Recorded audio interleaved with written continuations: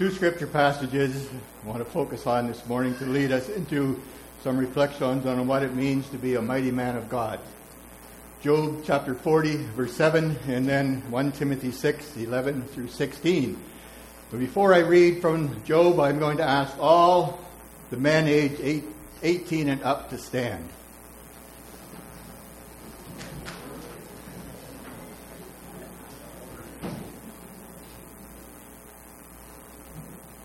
Men, brace yourself like a man. I will question you, and you will answer me. That's God speaking, not me. That's God speaking. Brace yourself like a man. Okay, you may be seated. From Timothy. But you, man of God, flee from all of this and pursue righteousness, godliness, faith, love, endurance, and gentleness. Fight the good fight of the faith. Take hold of the eternal life to which you were called when you made your good confession in the presence of many witnesses. In the sight of God, who gives life to everything, and of Christ Jesus, who, while testifying before Pontius Pilate, made the good confession, I charge you to keep this command without spot or blame until the appearing of our Lord Jesus Christ, which God will bring about in his own time. God, the blessed and only ruler, the King of kings and Lord of lords, who alone is immortal and who lives in unapproachable light, whom no one has seen or can see. To him be honor and might forever. Amen. And this is the word of the Lord.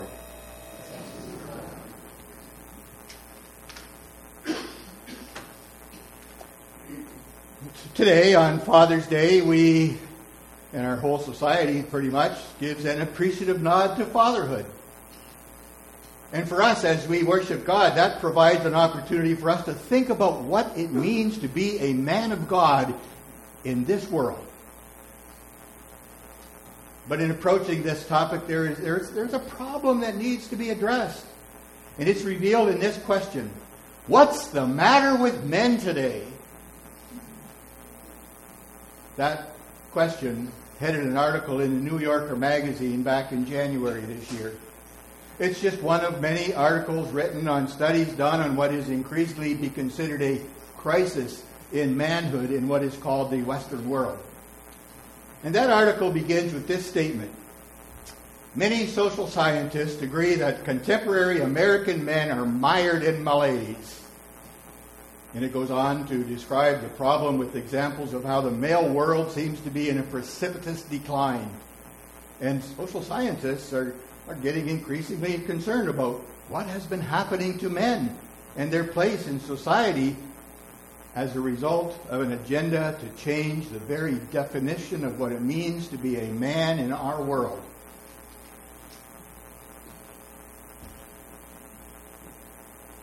Of course, that's not to say that men and manhood can't use a little bit of fine-tuning now and then. Right, ladies?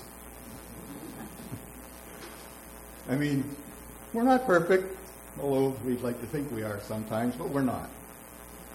And as Christians, we know that better than anybody. But in our world today, definitions of masculine identity and male roles as defined and understood for eons are being radically overturned. One female anthropologist recently wrote this: I see all of these little girly boys running around and I wonder, is no one teaching boys how to be men anymore? The answer, frankly, no, not really. In fact, the opposite is happening, and it has been for some time now, and some of these social scientists are tracing that back to the 1970s. And this lack of teaching boys how to become men has led many noted sociologists and anthropologists to conclude that, and I quote, men are becoming an endangered species, as efforts to create a new kind of man for the new world are attempting to remake men into the image of woman. And that is producing consequences with significant detrimental impacts on society. So some of these social scientists are beginning to sound the alarm, wondering if maybe we've gone too far. One very dramatic result is that men are increasingly tuning out of society. A recent study recently concluded in the U.S. alarmingly notes that about one-third of young men aged 18 to 25 whose self-esteem is pretty much at rock bottom have given up on investing in education, careers, sports. Can you imagine guys not even investing in sports? Not to mention marriage and relationships. And parenthood, well, that's no way. And when asked why, they simply say, well, there's no point. There's no place for them in this world anymore. It's a world where they can't be men. So they are dropping out. 1/3. Ironically, at the very same time, about 1/3 of young women in the same age category are complaining that they can't find suitable men with whom to have a meaningful relationship. The kind of men that they want to build a future with. And when asked to define such men, these women invariably say they want their men to adhere to, get this, traditional values and characteristics, sometimes described as the 3 P's of manhood, namely protect, procreate, and provide. But this apparent problem with men is just one symptom of massive mind-spinning change that's taking place throughout our world. Now, everything today, I mean, if you pay attention to the news at all and maybe watch things on YouTube and those kinds of things, you can understand that things seem to be going topsy-turvy. That stuff that was once considered to be wrong is now called right. And what was understood to be right is now considered to be wrong. Increasingly creating a weird reality of society that can aptly be described as insanely oriented. However, if we know our Bibles, we know that already way, way back, centuries before Jesus even walked on this earth, Isaiah, the prophet Isaiah, warned against and condemned those in his time who, and I quote, call evil good and good evil, who put darkness for light and light for darkness, who put bitter for sweet and sweet for bitter. That's Isaiah 5, verse 20. And as written in Romans 1, verses 28 through 32, the Apostle Paul warned that such madness is commonplace when humankind follows ways that can only be described as anti-God. Because that's what's at the heart of turning things upside down and inside out. Like we're now seeing and experiencing in the upheavals and the chaos of the culture wars that are so prevalent throughout our society. And perhaps the most devastating part, with the worst consequences of these culture wars, is those efforts to change men to be other than what God has designed. In pondering on this, a colleague, Dr. Greg Salmon, asked this question: why this concentrated and pernicious attack on men and young boys? Why is that taking place? That's a good question. Why indeed? Well, who stands to benefit? Those who don't want strong, capable, confident, and especially godly men around. So now let's take that into the spiritual realm. In Ephesians 6, verse 12, the Apostle Paul identifies and describes the insidious force behind such change as powers of this dark world and spiritual forces of evil. And these powers are using anti-God people to implement change through what is happening through what is now called the woke ideologies and policies that are taking root in our politics and in our education system and in business and labor relations and other influential institutions. These dark world powers and spiritual forces of evil know that mighty men of God are a formidable force to be reckoned with. So I believe that they are using godless people, especially those in leadership, to demolish manhood as God has designed it to be. Why? Well, the answer is simple. Because with such men out of the way, God's world and God's kingdom gets more and more pushed to the fringes. It's marginalized. So, men of God today, I take the challenge to you today, asking you to be mighty men of God. And that takes us first to Job 40, verse 7, where God is challenging us to man up to who we are created to be. Doing so with these statements. Brace yourself like a man. I will question you, and you shall answer me. Brace yourself like a man. I don't know if any of you guys have ever had someone say something like that to you, but I have. I mean, even my dad has said that to me a few times when I was younger. And it signals that something unsettling and rather uncomfortable is about to come down. Something we might call a dressing down or getting put into our place.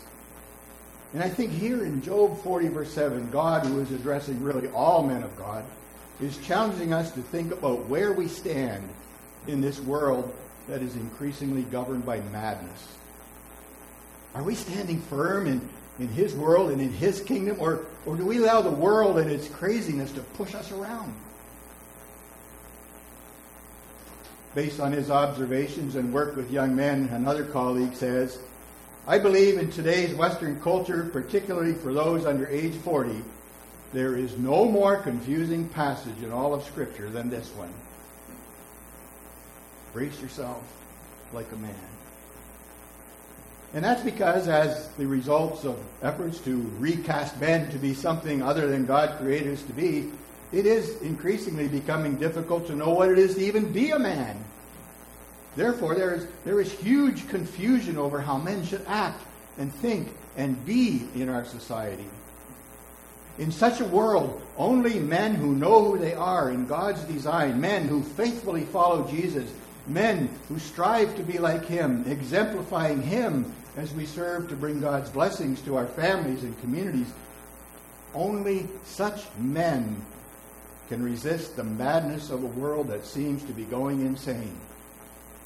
By being the kind of men the world and those powers of darkness and evil fear, namely, mighty men of God. In 2 Samuel 23, we meet some mighty men who weren't afraid to act like such men in the face of enemy power for the sake of king and kingdom. One day, the story goes, David was expressing his desire to have a drink of water from home, from Bethlehem. But since the well containing that water was under the control of the Philistines, 3 of his mighty men, at great risk and peril to themselves, went and they got a container of water from that well. And when they brought it to David, he was so touched that he poured the water out as an offering to God. What stands out in this episode is the character of those men who went to get that water. In their actions, we see men behaving like men ought to behave in service to their king. And they were just serving David. We serve a higher king. Serving with honor, integrity, loyalty, compassion, love, faithfulness, all qualities of God's mighty men. But they're all qualities our mad world wants to deny us.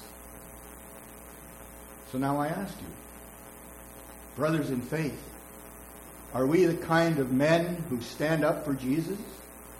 Who live for Jesus?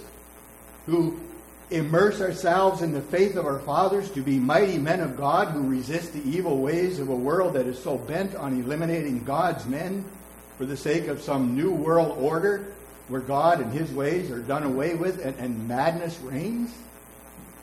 Are we willing to just let that happen? Or are we willing to stand courageously for the Lord and His way in our families and communities and exemplify that so that our boys, the men of the future, will know how to be mighty men of God too? and women. To borrow a phrase from the book of Proverbs, chapter 31, as the women of noble character you are and are called to be in following Jesus, as women of faith, are you willing to stand up for and encourage and support and defend your men in a world that strives to deny such manhood? You know, God created you for that role. You are our partners. And you need to live into that, because we men, I'll admit it, we can't do it on our own. We need you. And we all, men and women, boys and girls, we all have to understand that when God challenged Job to brace himself like a man, he is reminding all of us to keep placing our trust in God's sovereignty and his plans and his agenda for recreating the world. Even when we don't understand what's going on and the madness of this world is causing chaos and confusion. You know, Job had really gone through some terribly tough times. There is no disputing that. And so do we.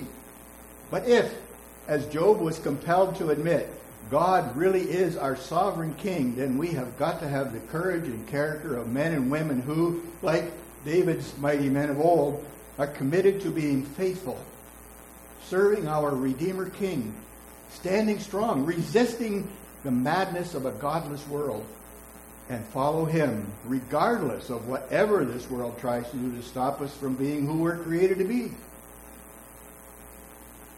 Now, of course, we do have a huge advantage over Job and David's mighty men, because we have an example and a mentor that they didn't have. And here I share some insights from another colleague who's providing what he calls 4 foundation stones for authentic manhood. 4 foundation stones derived from examining the manhood of Jesus, which reveals that a mighty man of God is one who rejects passivity, accepts responsibility, leads courageously, and expects the greater reward, God's reward. You see, to be a mighty man of God, which, by the way, is essential for being a great father if we are blessed with fatherhood, demands that we model our manhood on Jesus, not the crazy whims of an insane world. In Jesus, we see a man who was anything but passive, a man of action. And he knew what he was there to do for God's kingdom, and he did it unflinchingly, resolved to do God's will, even when that brought him suffering and pain. In Jesus, we see a man who shouldered his responsibility and led courageously right into and through the valley of the shadow of death, as he laid down his life for us at the cross of Calvary, where he shouldered the burdens of all of our sin. He bore it to that cross, and he gained complete forgiveness for all who believe in him. And that sets us free to be men and women of God who serve to bring God's blessings to our families, to our communities, to our world. And in Jesus, we see a man who in his counseling and teaching consistently pointed out that following him results in great reward. And we experience tastes of that now, and we know that there is a far, far greater reward coming in the future when he returns, because he says so. And that reward is experienced in the abundant blessings of the kingdom of God that are poured out on us every day. Blessings that impact us and our families and our communities as we serve our King. So, brothers in Christ, as we walk in the footprints of our fathers in faith, like my dad, who was a mighty man of God, a man deserving of honor on Father's Day, may we, as declared in 1 Timothy 6, be men who pursue righteousness, who pursue godliness, who pursue faith and love and endurance and gentleness, as we reject living passively, accept responsibility, lead courageously, and all the while we enjoy the rewards that come with following Jesus. And may we do so knowing that in the salvation that we have gained in and through Jesus, we are being renewed and recast in the mold of God's image in order to be mighty men of God in our time and place. Now, to be such men requires being men of faith who follow Jesus no matter what. And this faith, while being the gift that gives us the courage and the fortitude to endure the challenges and the opposition we encounter in this, well, we can only say increasingly diametrically opposed to biblical manhood world. This faith also gives us the power and the strength and the confidence to be fiercely and fearlessly gentle and kind, compassionate, caring, and loving, like David's mighty men who went to get that water from home for their beloved king. I know from experience, as many of you already do too, that is not going to be easy to live up to.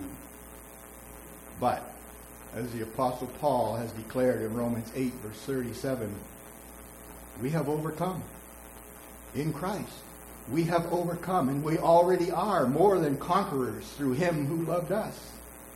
So may we follow him with hearts that are full of joy, dedicated to living to bring honor and praise and glory to our great Father in heaven.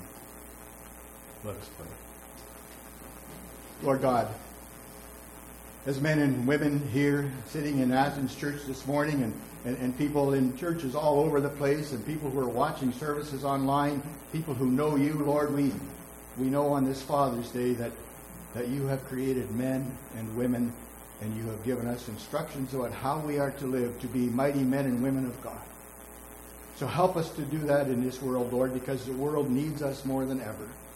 It needs people who are willing to stand for Jesus, stand for your way, to live, to shine the light of truth into a world that is, as the Bible says, so full of darkness. So, Lord, we ask that you give us all that we need in the power of your Spirit, equipping us to be mighty men and mighty women of God who praise and honor and glorify you. And we know we can only do this because of Jesus, in whose name we pray. Amen.